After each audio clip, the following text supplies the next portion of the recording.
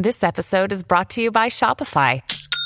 Forget the frustration of picking commerce platforms when you switch your business to Shopify, the global commerce platform that supercharges your selling wherever you sell. With Shopify, you'll harness the same intuitive features, trusted apps, and powerful analytics used by the world's leading brands. Sign up today for your $1 per month trial period at shopify.com/tech, all lowercase. That's shopify.com/tech.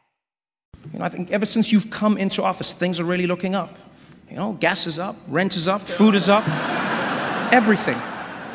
No, it really has been a tough first year for you, Mr. President.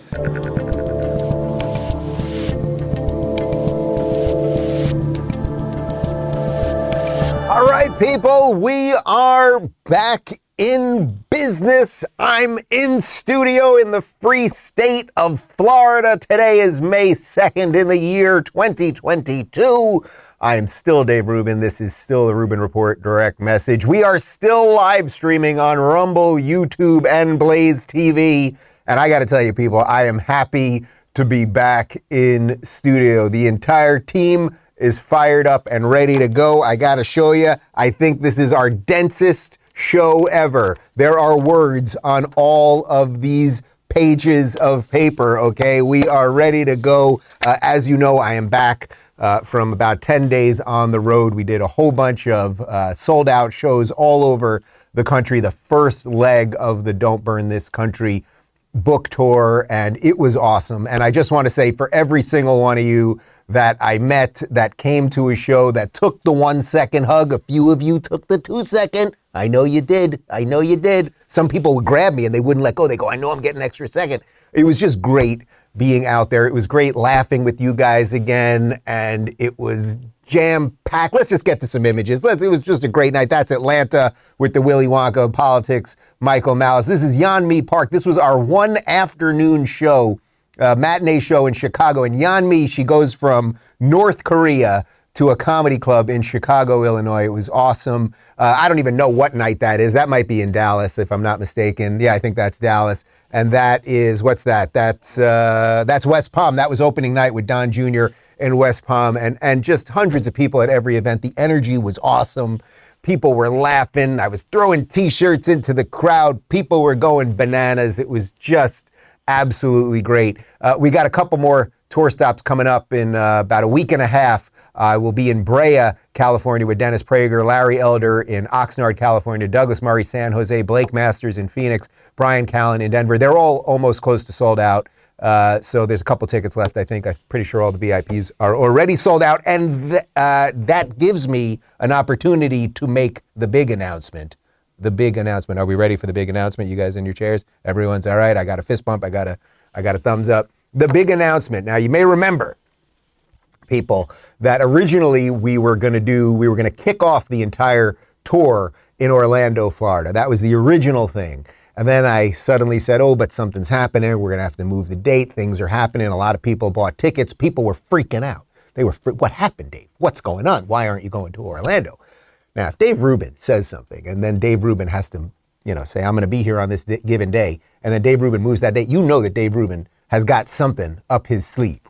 You know what Dave Rubin's got up his sleeve? Have you heard of this guy, Governor Ron DeSantis of the free state of Florida? Let's show them the image, people. That's right. Dave Rubin and Governor Ron DeSantis will be at the Plaza Live. It's a huge theater, about 1,000 seats, June 2nd in Orlando, Florida. You can go to daverubin.com/events to get tickets. And it is officially the last stop of the official tour. And the governor will be there with me. Look at those two smiles. Look at those guys. And maybe I'm going to say gay in front of him. People are going to freak out. It's very exciting. So yes, that is why we moved the Orlando date. I'm super psyched about this, obviously. So I'll do my usual spiel and get people laughing and all that good stuff.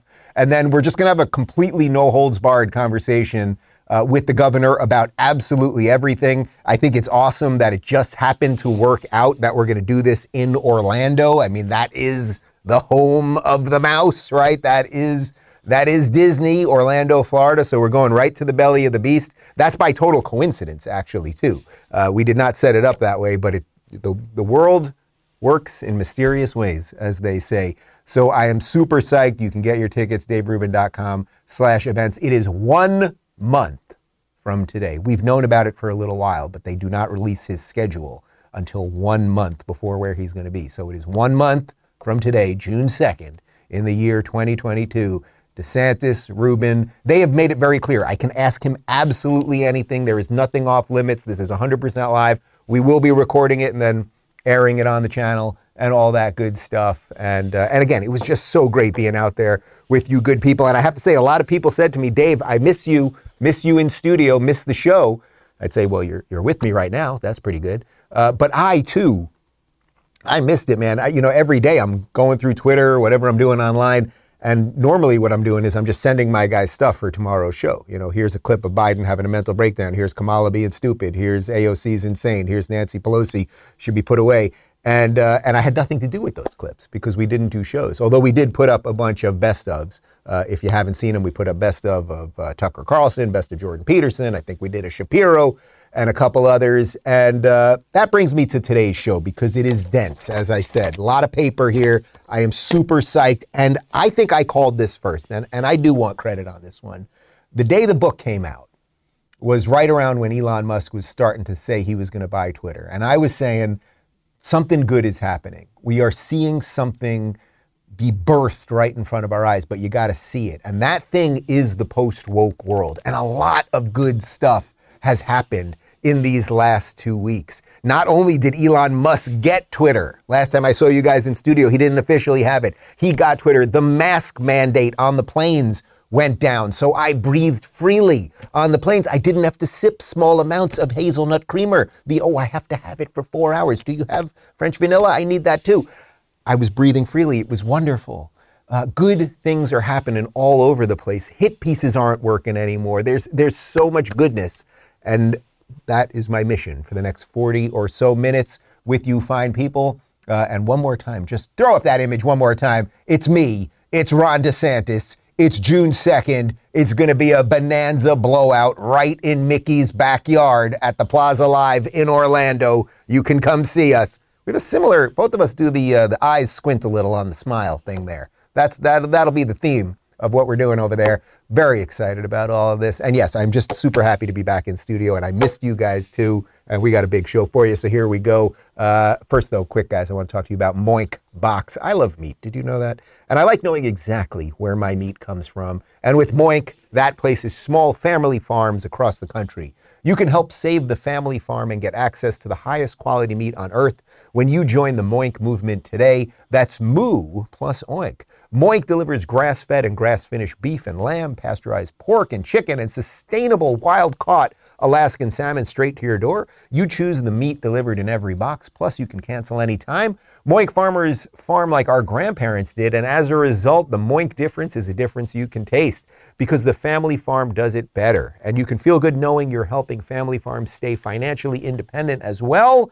I just made some of the bone-in ribeyes on the smoker, and man, they are good. And you know who agrees with me? Shark Tank host Kevin O'Leary. He called Moink's bacon the best bacon he's ever tasted. And Ring Doorbell founder Jamie Siminoff jumped at the chance to invest in Moink. Plus, they guarantee you'll say, oink, oink. How about that sizzle sound for you, people? That was good. You'll say, oink, oink. I'm just so happy I got moinked. I know I am, and I know you will be too. Keep American farming by going and signing up to moinkbox.com/Rubin right now. And listeners of this show get a free filet mignon in every order for a year. That's one of the best filet mignons you'll ever taste, but for a limited time. Spelled M-O-I-N-K, box.com/Rubin. That's moinkbox.com/Rubin. And now, back to me. A lot of talking for a guy that hasn't been in studio for a while. All right, so the big thing, of course, that happened over the last 2 weeks, a lot of big things happened. And the system fought back against a lot of the good things. We'll get to that in a moment. But the big thing that officially happened, because we were all dancing around it for about 2 weeks, is that Elon Musk, the founder of Tesla, the founder of SpaceX, the Tony Stark of our time, and whether you agree with him on everything politically or not is irrelevant. The guy who is the richest man on earth decided to put his money where his mouth is and get involved in the free speech fight. And he officially has Twitter. So we've got some details from the Daily Wire. Twitter announced late on Monday that it has entered a definitive agreement to be acquired by Elon Musk for $54.20 per share in a deal valued at $44 billion.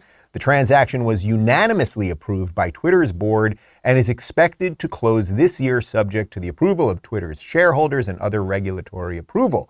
Under the terms of the agreement, Twitter stockholders will receive $54.20 in cash for each share of Twitter common stock that they own upon closing of the proposed transaction, Twitter said in a statement. The purchase price represents a 38% premium to Twitter's closing stock price on April 1st, 2022, which was the last trading day before Musk disclosed his approximately 9% stake in Twitter. So what's interesting about this is, now you remember from 2+ weeks ago, last I was in studio, one of the last things that I talked about was Twitter was about to take this poison pill. The board was going to ensure, the board, which owned less than 1% of the company, was going to ensure that Elon Musk could not buy the company. They were going to take this poison pill. In essence, for every share that he bought, they would issue more shares so he could never gain control of the company, even though he was paying this crazy premium on it. Now, that makes you wonder, what was the board trying to hide? If the board is not in the business of making money and selling to the highest bidder, then what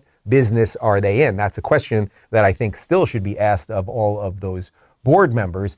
But eventually, I think what happened was that an awful lot of shareholders probably called their lawyers. And then those lawyers probably called the lawyers of the board members and said, you better sell this freaking thing to the richest man in the world who wants to do more with it than you guys have been doing, because the stock has basically been flat until he got involved with his 9%, and then the stock started jumping. So something good happened here. Shareholders fought the board, and eventually the board capitulated. And now there's going to be a whole bunch of good things happening, because I think we're going to start finding out some of the ways that Twitter has been manipulating us. But Elon has already started explaining why he wanted to get into the fight for free speech and purchase Twitter. It's very important for there to be an inclusive arena for free speech where all, Twitter has become kind of the de facto town square. It's just really important that people have both the reality and the perception that they are able to speak freely within the bounds of the law. So one of the things that I believe Twitter should do is open source the algorithm and make any changes to people's tweets. If they're emphasized or de-emphasized, that action should be made apparent so anyone can see that action has been taken. So there's no sort of behind-the-scenes manipulation, either algorithmically or manually. All right, so what's amazing about this is all the guy's talking about is free speech. Hey, we should have more transparency related to the algorithm. People should be able to speak freely within the confines of the law. I'm not going to manipulate this thing politically or otherwise. That's why I want to get in. But the reaction to Elon Musk getting Twitter has been completely insane by all of the people that seemingly want to control and manipulate all of you. All of the blue check people and the Washington Post journalists, the paper owned by another billionaire, Jeff Bezos, they're all freaking out. All he's saying is let's even the playing field. But there's a certain set of people that don't want an even playing field. I would like an even playing field. You guys, you like an even playing field? All right, everybody nodded. Even playing field, that would be good. Let this place become the new de facto Times Square. What we used to have was that there would be a place, right? The public square. Times Square is a type of public square, I suppose. There would be a public square in each town in America. And this is where you could get up on a box and you could yell. And if people wanted to listen, they would listen. And if they didn't want to listen, they didn't have to. And if you had righteous indignation and a cause, you could actually get out there and say what you want to say, right? Like that's what the public square is all about. And as long as you are not calling for violence and then the few other things that limit our free speech, like libel and slander, things like that, you're good to go. Twitter became that thing. And look, we all may hate Twitter to a degree. You know my feelings. I have a very love-hate thing with it. It's a time suck, and the algorithms have manipulated us, and the shadow banning and all that stuff. But it has become the way we communicate, and the tastemakers and the politicians and the culturally relevant people communicate. It just is. So we needed it to be fairer. We needed it to be something that would not manipulate the results of an election, say by hiding a story like the Hunter Biden laptop story, say by depressing the amount of followers that people could get. My guys just told me right now, so in about 3 days after Elon Musk bought Twitter, one of the things that people started noticing is people on the right, you're not going to believe this, scary people on the right, their followers started exploding.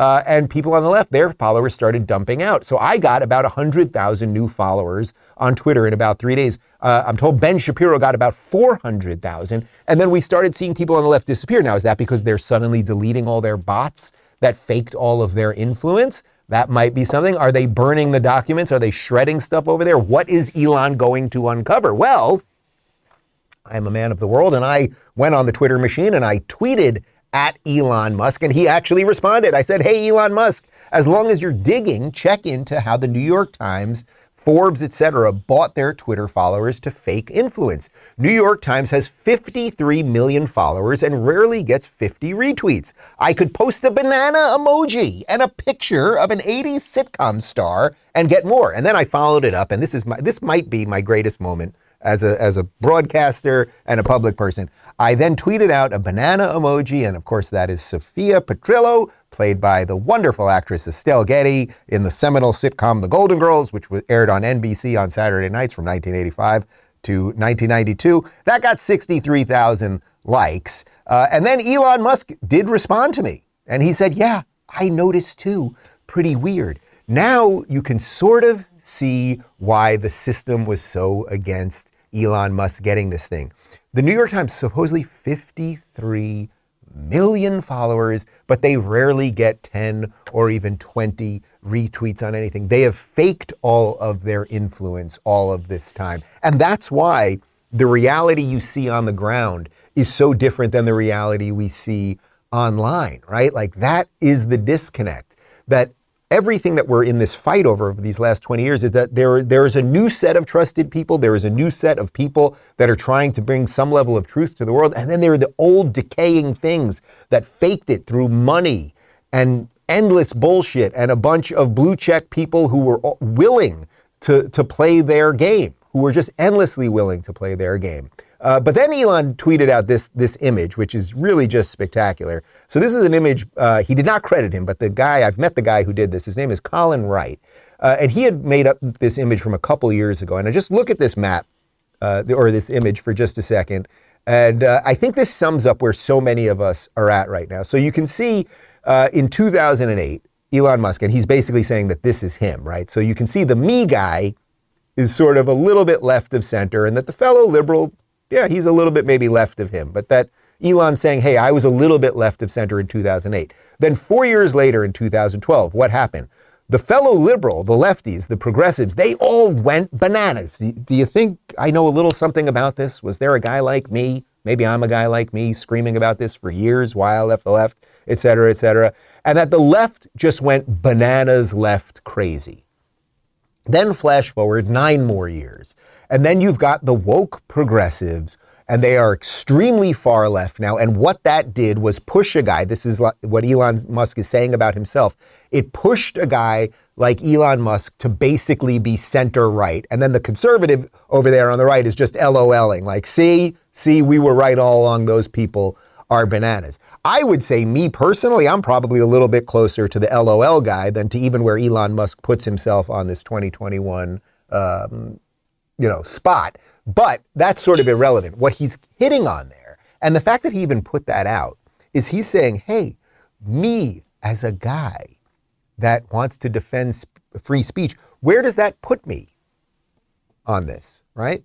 Where does this put me on this line of political stuff, political polarity? Well, if you basically defend free speech, you're pretty much on the right now. You're pretty much conservative right now. If you want to defend America, you're pretty much on the right now. You're pretty much a conservative right now. That's just how it is. Now, of course, there is another liberal out there, an old school liberal who gets it on one day, then doesn't get it the next day, and seemingly makes some sense and then makes no sense. We've talked about him a lot, and I've got a video here of him getting it and also kind of not getting it. Bill Maher, ladies and gentlemen. You know what the Babylon Bee is? I didn't know this. No. It's like the Christian version of the Onion.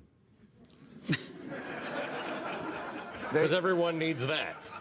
Well, some people do. I thought that was They're not Fox all News. you and me, okay? It says your trusted source for Christian news and satire. I didn't know there was such a thing as Christian satire. I thought the religion itself was satire. That's me. I'm not everybody, okay? I'm not everybody. Have a little humility, right?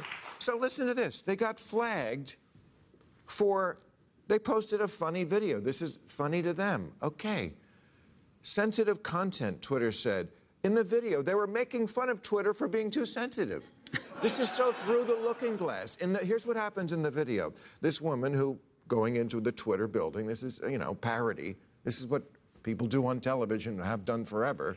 Okay, she's complaining to HR about how sensitive Twitter is. And the guy shows her an ink blot, and she keeps seeing Hitler in all the ink blots. Okay, then she runs screaming out of the building because this is right. Well within what satire has always been. And the fact that they flagged this for being insensitive shows their complete lack of self-awareness about what their own problem is. If that's where the line is, you have failed, Twitter. You do need a new show.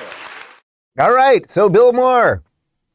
Once again, you pretty much get it. Now, he's also showing that he doesn't get it. He didn't even know what Babylon Bee was until they presented him with that segment. So it sort of shows you that he's out of touch of what actually is kind of funny right now and relevant and edgy and everything else.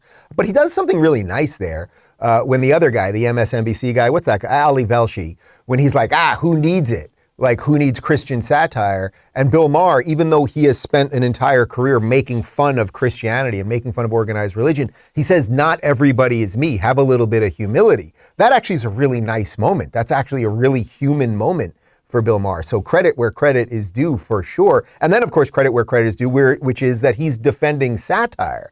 Now, unfortunately, he hasn't been screaming about all of the other censorship that Twitter has been doing for years. But again, I suppose at this point, the 5 last remaining good liberals are just slow motion conservatives. That's what they are. And I guess we just have to take it. That's okay. And maybe they'll fully get there. You know my feelings on all of that. Well, then there is this crazy lady who lies for a living. She is the #1 liar in America, and she soon will be stepping down from her lying over at the White House to lie officially every day on the clown network known as MSNBC. Of course, I am talking about Jen Psaki. Oh, and by the way, during the live shows that I did on tour, every time I said Psaki on stage, people had to drink. People were often wasted 5 minutes into the show. It was fantastic. But Jen Psaki, she's very concerned that Elon Musk and his desire for free speech and an even public square and a place where people can express their own views without government overreach, that's no good. We can't have that. And does the White House have any concern that this new agreement might have President Trump back on the platform? Well, I'm not going to comment on a specific transaction. What I can tell you as a general matter, no matter who owns or runs Twitter, the president has long been concerned about the power of large social media platforms, the power they have over our everyday lives, has long argued that tech platforms must be held accountable for the harms they cause. He has been a strong supporter of fundamental reforms to achieve that goal, including reforms to Section 230, enacting antitrust reforms, requiring more transparency, and more. And he's encouraged that there's bipartisan interest in Congress. In terms of what hypothetical policies might happen, I'm just not going to speak to that at this point. Oh, that bitch is freaking out. You can feel it. You can feel it. You see, they're losing control of the narrative. They're losing. That's what's happening right here. This is all good, today's show. I really want you to understand that this is all good. Elon Musk got it.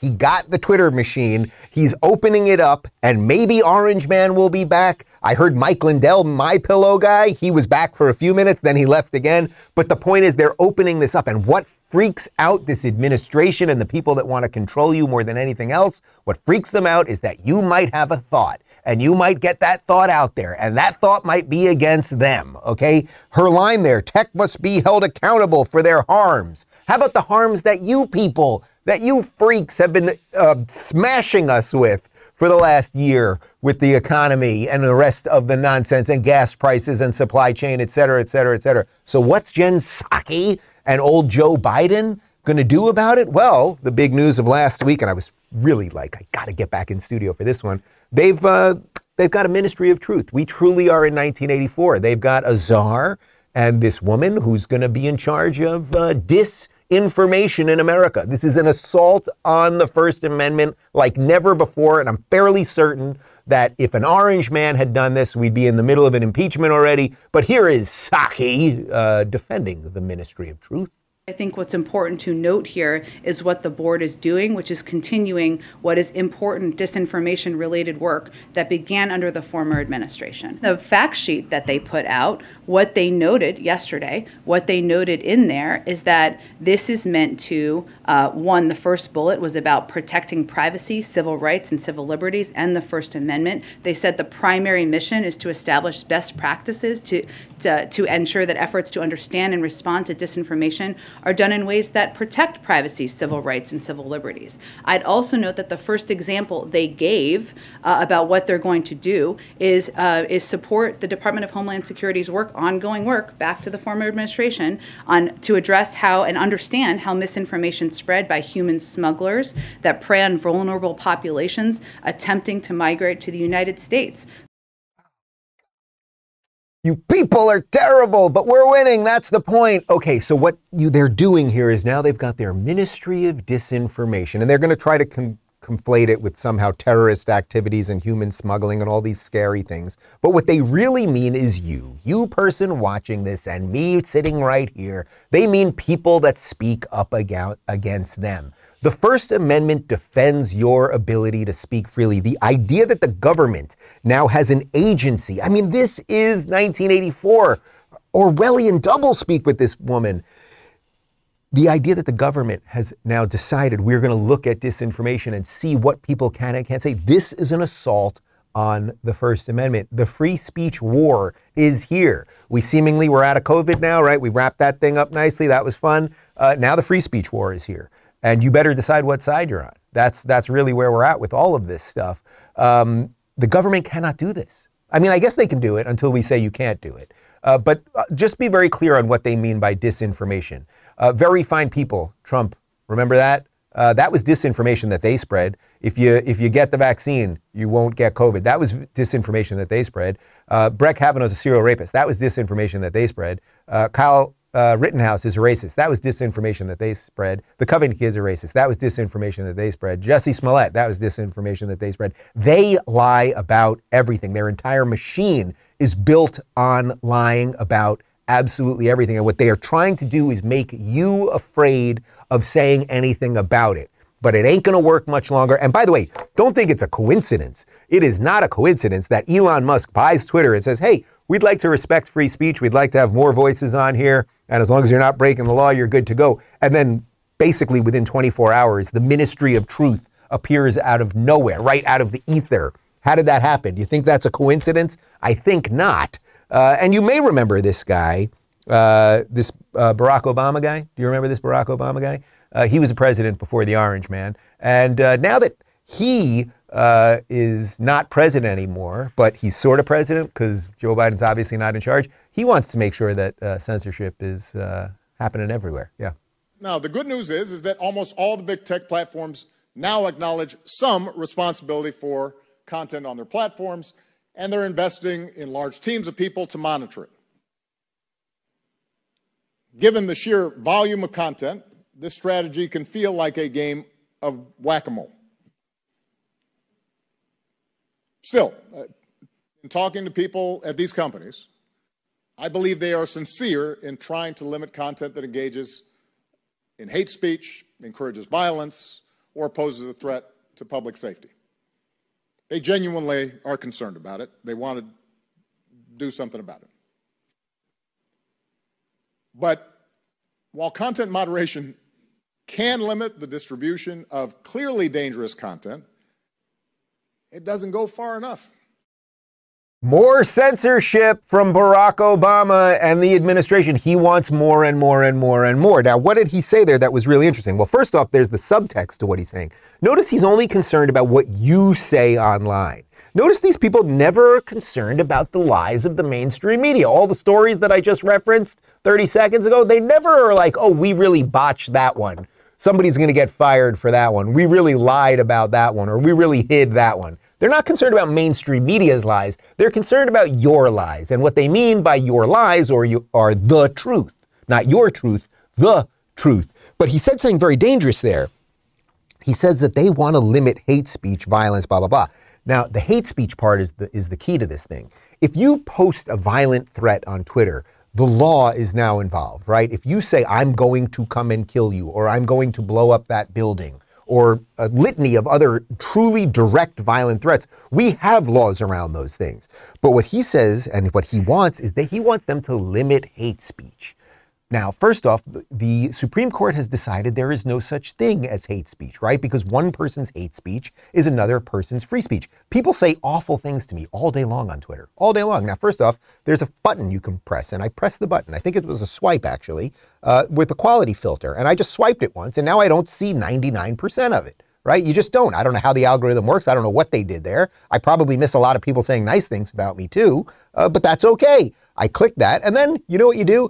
I've found that there are nodes of people that can instigate a lot of hate. So there's a lot of like big name lefties that hate me, right? So all I did was, there's about 10 of them, let's say, I just block them. And then if you block them, they can't direct all of their people over to you. I didn't force anyone to be censored. That's what I did. But I get tons of hate. Hate comes my way all the time. And I don't ask for anyone to be censored, right? If they were directly threatening my life, now we got a bigger problem. And again, we already have laws about that stuff. So Obama's intentionally doing something here because he wants you to think that if you say anything against this regime, if you dare fight the Ministry of Truth and the rest of it, that you're engaged in hate. They are just amplifying everything they have done against all of us for years. Anyone who's a conservative, if you supported Trump, and eventually it'll be if you support DeSantis and everything else, that you're a hater and you should be censored because that's hate speech, even though hate speech doesn't exist. And again, remember, they never are concerned about the nonsense and the lies that the mainstream media push out. It's always us. But then yesterday, what was yesterday? It was Saturday night, was the White House Correspondents' Dinner. And this is basically where the sort of, I would say, marginal swamp creatures of the media, they call it nerd prom. This is where these people get together and they put on tuxedos and they basically fillet, is that a word? Fillet? Not fillet. You get it. They massage, thank you, Phoenix. They massage the President of the United States because he's a Democrat, so they like him. So they mostly make fun of Republicans the entire time. Here's Biden. He gave a little pre-written joke statement during the essential threat, climate change. The free press is not the enemy of the people. Far from it. At your best, you're guardians of the truth. President Kennedy once said, and I quote, "Without debate, without criticism, no administration, no country can succeed, and no republic can survive."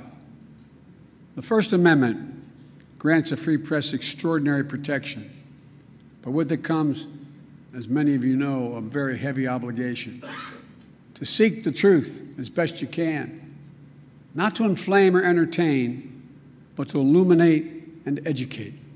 Oh man, this old windbag. Nobody's listening anymore, dude. Nobody's listening. And you know what? Why? Because you're pretending that the media is honest and good. You're pretending that the media would hold you to account. You're pretending that the media isn't all in on it with your political party. And at the same time, you're talking about the First Amendment. You're pushing for your Ministry of Truth to censor the people who are against you. But thank God, we've got some people right now who are feeling good and who are fighting it. And you know how you continue to fight it? You continue to fight it by every time they push more of their nonsense, and they have to escalate the nonsense. I think this is where we're at right now. Enough of us are seeing it. We're all seeing it right now. So they have to keep escalating. That's all they can do with the nonsense. This is that scene. Remember that scene in V for Vendetta, if you haven't seen for a while, when Supreme Chancellor Sutler, when he's like, we have to show the people how much they need us. That's where we're in. That's where we're at right now. But they want this ministry of truth. So here's a little bit of that unbiased and fair corporate press that we've got defending the ministry of truth. Here's DHS Secretary Mayorkas on CNN. Republicans are criticizing your decision, the administration's decision to choose Nina Jankowicz to lead this disinformation board. They say she is not somebody who is neutral. Your response? Eminently qualified, a renowned expert in the field of disinformation. Absolutely so. Eminently qualified, a renowned expert in the thing of disinformation.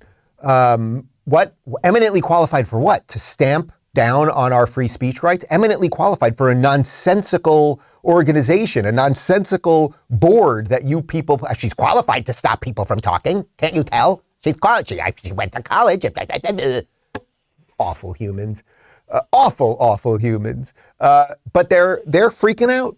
And why are they freaking out? Because we're starting to be freed. We're starting to be freed, and it has something to do with that Twitter thing we've been talking about. So here I think we've got, is this Stelter? This is Stelter, and he's freaking out because they've got the board, but we can still speak freely on Twitter. Look, who knows? I think that's an example of a broader question for Twitter, which is, if you get invited to something where there are no rules, where there is total freedom for everybody, do you actually want to go to that party? Or are you going to decide to stay home? And that's a question for Twitter users. Some Twitter users might love the idea that there's going to be absolutely no moderation and no rules at all. Others might not want to be anywhere near that. Am I crazy, Matt? No, you're right. And what happens to the advertising? I mean, if there's no moderation or little moderation, do the advertisers stay away? What does that do to the business prospects for Twitter? I think what we learned right there is that Brian Stelter has never been invited to a party. Has anyone in the history of the world ever been like, honey, we're having that party tonight. Let's invite everybody. You want to have the Stelters over? Nobody's ever. Yes, let's have the Stelters over. They're fun. Horrible human being. Oh, no, a place where people might get to speak freely. Oh, and people are going to have to decide if they want to go to that. No, I'd rather go to your party, Stelter. Ugh. But speaking of ugh, here's Liz Warren. You think it is clear that Elon Musk will be pro-conservatives or Republican Party in the United States, or do you think that's a misreading of him? You know, for me, that's frankly not the most interesting question. I mean, it's he could be one way or the other, and it would still be wrong. The problem is one of power and concentrated power. It's about one person making all of the decisions about how tens of millions of people will have an opportunity to communicate with each other. That's where the problem is. God, she should have played an evil high school teacher in a horrible 80s movie. That's really what she is. She's so conflating things that she knows. All he's saying is free speech. It is possible that one man could come in and do a good job with something. Now, what she really fears is that Elon Musk is not a big government suck-up, right? He's gotten some benefits from the government, by the way. I think he's more libertarian leaning, but if the government offers you subsidies for your companies, you take those subsidies. If there's places you can move your companies to pay less taxes, you move to those places. What she does not like about Elon Musk, there's two things. There's one, that he won't just bow to government forever. But it's also that he's just saying free speech, and there is nothing that lefties hate more than an equal playing field. They only win. They only win when they can silence you. They only win when they can confuse you as to what the issues are, and when they can use all of their propaganda to make you think that up is down and left is right and boys are girls and 2 + 2 is 5 and everything else. And that's what we're all now seeing. And what's interesting about all of this is that their nonsensical games are no longer working. So some of you may have seen this over the last couple of days. The New York Times, there was an orange man who used to call it the failing New York Times. He was right about a lot of stuff, it turns out. The failing New York Times, all they've got left are lies and hit pieces. So they ran this bananas hit piece on Tucker Carlson, just ridiculous, absolutely ridiculous hit piece. And the thing is, it doesn't convince anyone. Yes, they've got their little sliver of brainwashed blue NPC people that read it and think that Tucker Carlson's a Nazi, but everyone else just mocks the shit out of it, and they're actually aiding and abetting in their own destruction. It's quite beautiful, but Tucker's doing the right thing in the post-woke world, which is that you mock them, you fight back, and you continue to do good work. Tucker Carlson. This has got to be the 10th or 27th or 217th story just like this the New York Times has run, and all of them are pretty much identical. Racist, racist, racist. The latest version of the story is being written by a kid called Nick Confessore. Confessore seems a little more self-important than most of them, but essentially he's the same as the last guy and the guy before him, because on some level all these guys are the same. They're obedient little establishment defenders who will say anything to please their bosses. They're suck-ups, brown-nosers, lick-spittles, not people you'd want to have dinner with. Anyway, the New York Times is calling us racist again, and we're still in the air, which shows you how well it works. But you've got to wonder, why do they keep doing this?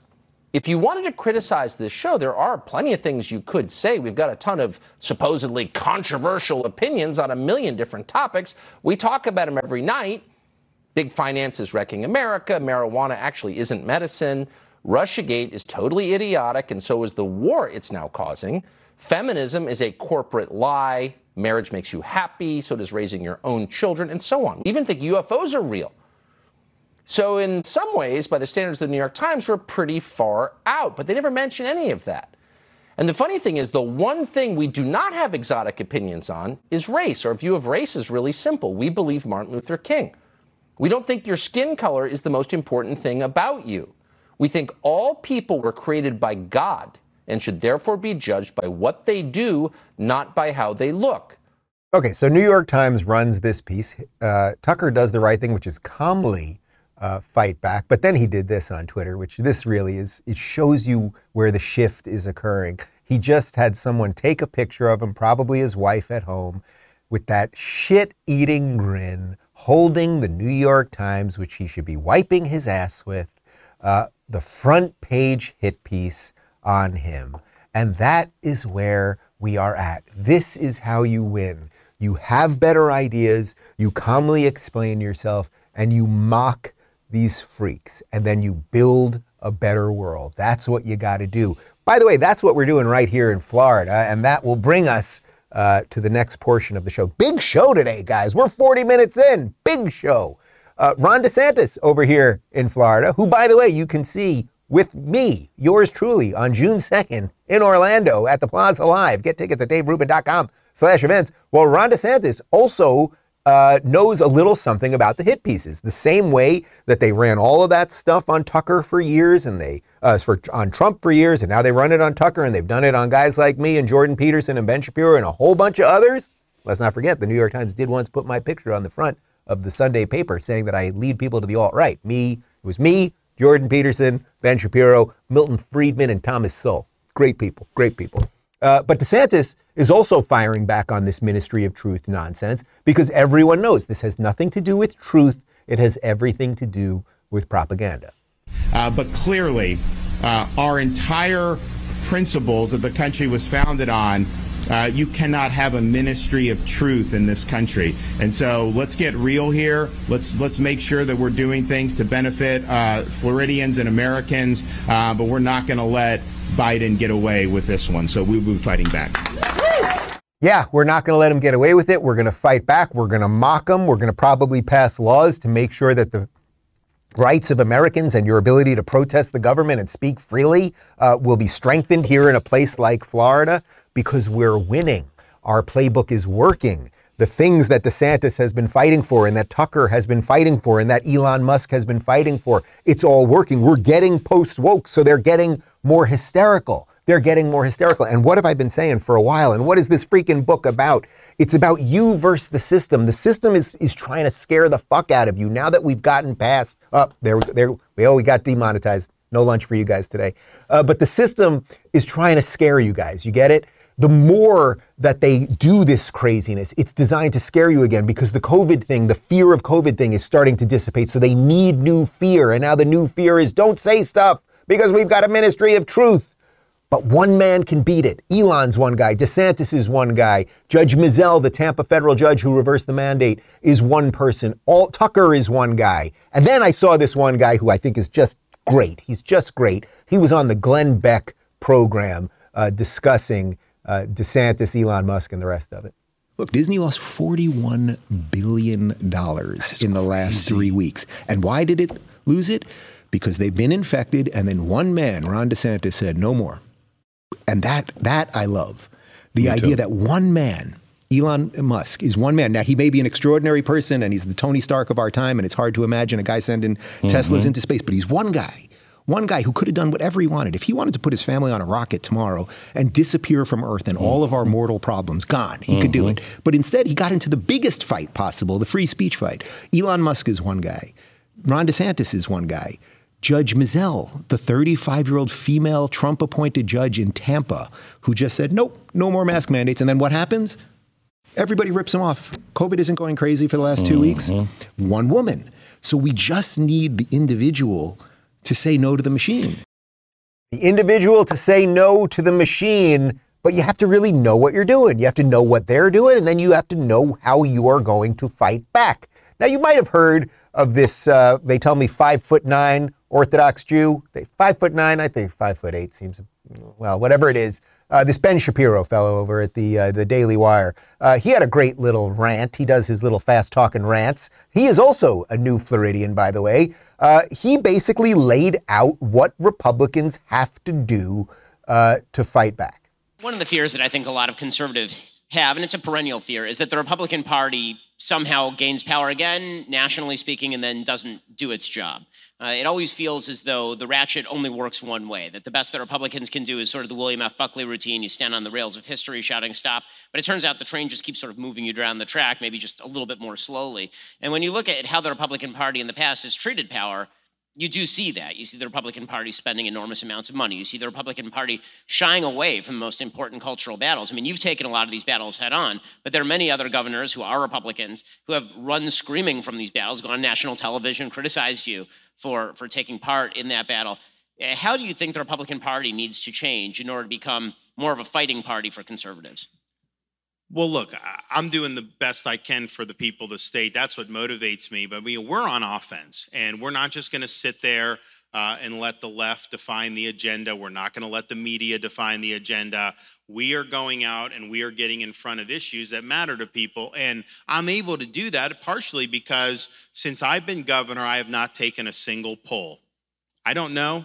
I just know I grew up here. I was raised here. I was born here. I know the folks. I get out every day in different communities and talk to people, and I know what I believe. And so my job as a leader is to set the course, execute on my vision, and if you do that successfully, people will get your back. People will follow. And so that's a different model, I think, than the typical Republican has had, because I think they're always so gun-shy about, oh, well, if we do this, the media is going to criticize us. You know, when I was in Congress, they wouldn't send subpoenas about things like the IRS scandal because they were worried about the media criticizing them for overreach. And I thought to myself, like, this is nuts. You're neutering yourselves. So I think what these Republicans have to understand is you cannot let corporate media curtail your agenda, that you cannot be worried about what they're going to say. These are bad faith actors. They are not operating in ways that are fair. And their whole job is to try to concoct narratives that are going to benefit our political opponents and that are going to kneecap our own agenda. So what I don't do is I do not respond to corporate media pressure. I don't respond to corporate media criticism. Heck, the way I view it is, if they're criticizing me, I must be over the target. I must be doing something right. And that's just how we have to be. You feel it, guys? This is how we win. He is one man, and he ain't going anywhere. How do I know? He said it himself. I don't care what corporate media outlets say. I don't care what Hollywood says. I don't care what big corporations say. Here I stand. I'm not backing down. Yeah, here I am. And guess what? Here I am. And there's Tucker Carlson. And there's Ben Shapiro. And there you are. Whatever you do in your life to say enough is enough. Vote all of these people out. Do not give them your respect or your money or your attention or anything else. And thus, we will win. I think this is the longest show we've ever done. We're at basically 50 minutes right now. This is very exciting. I'm feeling good. I go for another 7-8 hours. But before we get to the cold close, I want to get to some local comments. Olaf says, I wonder if Twitter has been cooking their books. Well, that's what we're going to find out, right? Like, how did I suddenly get 100,000 followers in 3 days when I normally get about 500 followers? How am I suddenly seeing a whole bunch of people in my feed that I used to not see? I mean, if Elon really unearths this, just think of the ways we may have been manipulated. I'm not talking about the obvious stuff, like whatever they did related to the Hunter Biden laptop and whether emails are going to come out that the administration, the oncoming administration or the Obama administration or whatever else, whatever lackeys and government agents may have had connections at Twitter. I'm talking about all of the other stuff.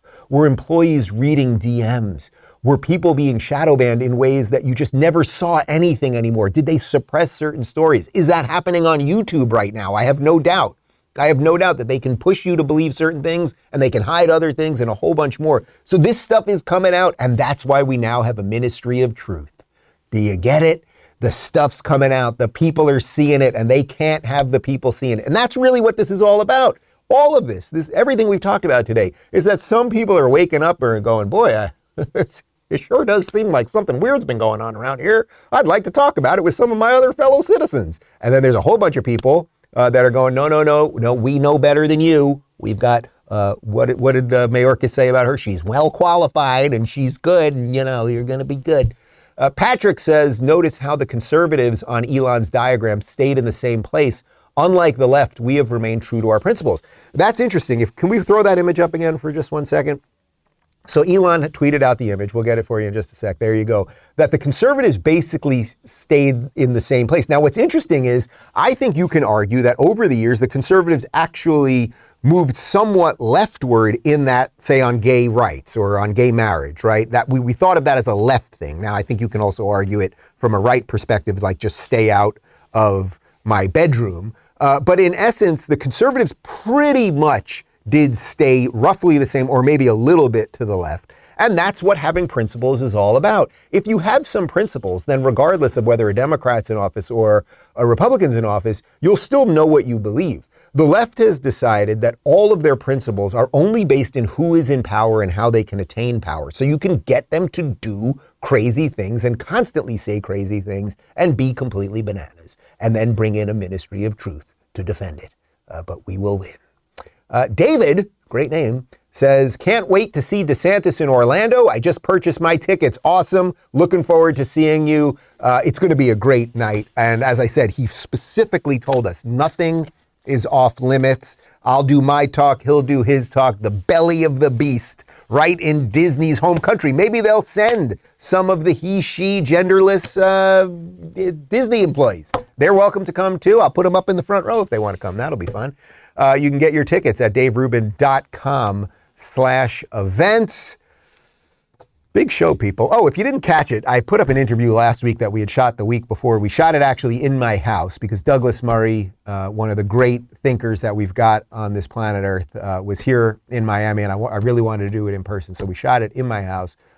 British conservative author Douglas Murray, his new book, The War on the West, is out right now. The full episode is up on YouTube and on Rumble and, of course, on Blaze TV. And, wow, 53 minutes. We set a Rubin Report record. 1 month from today, by the way, I'll be in Orlando with Ron DeSantis, in case you hadn't heard. And we're back in business. Everybody's going to have lunch today. We got a whole bunch more to do. It's good to be back in studio. I look forward to seeing you guys back out on the road in about 2 weeks. And our cold close, because, if I'm wrong about all this, at least we've got Joe Biden. America. God bless you all.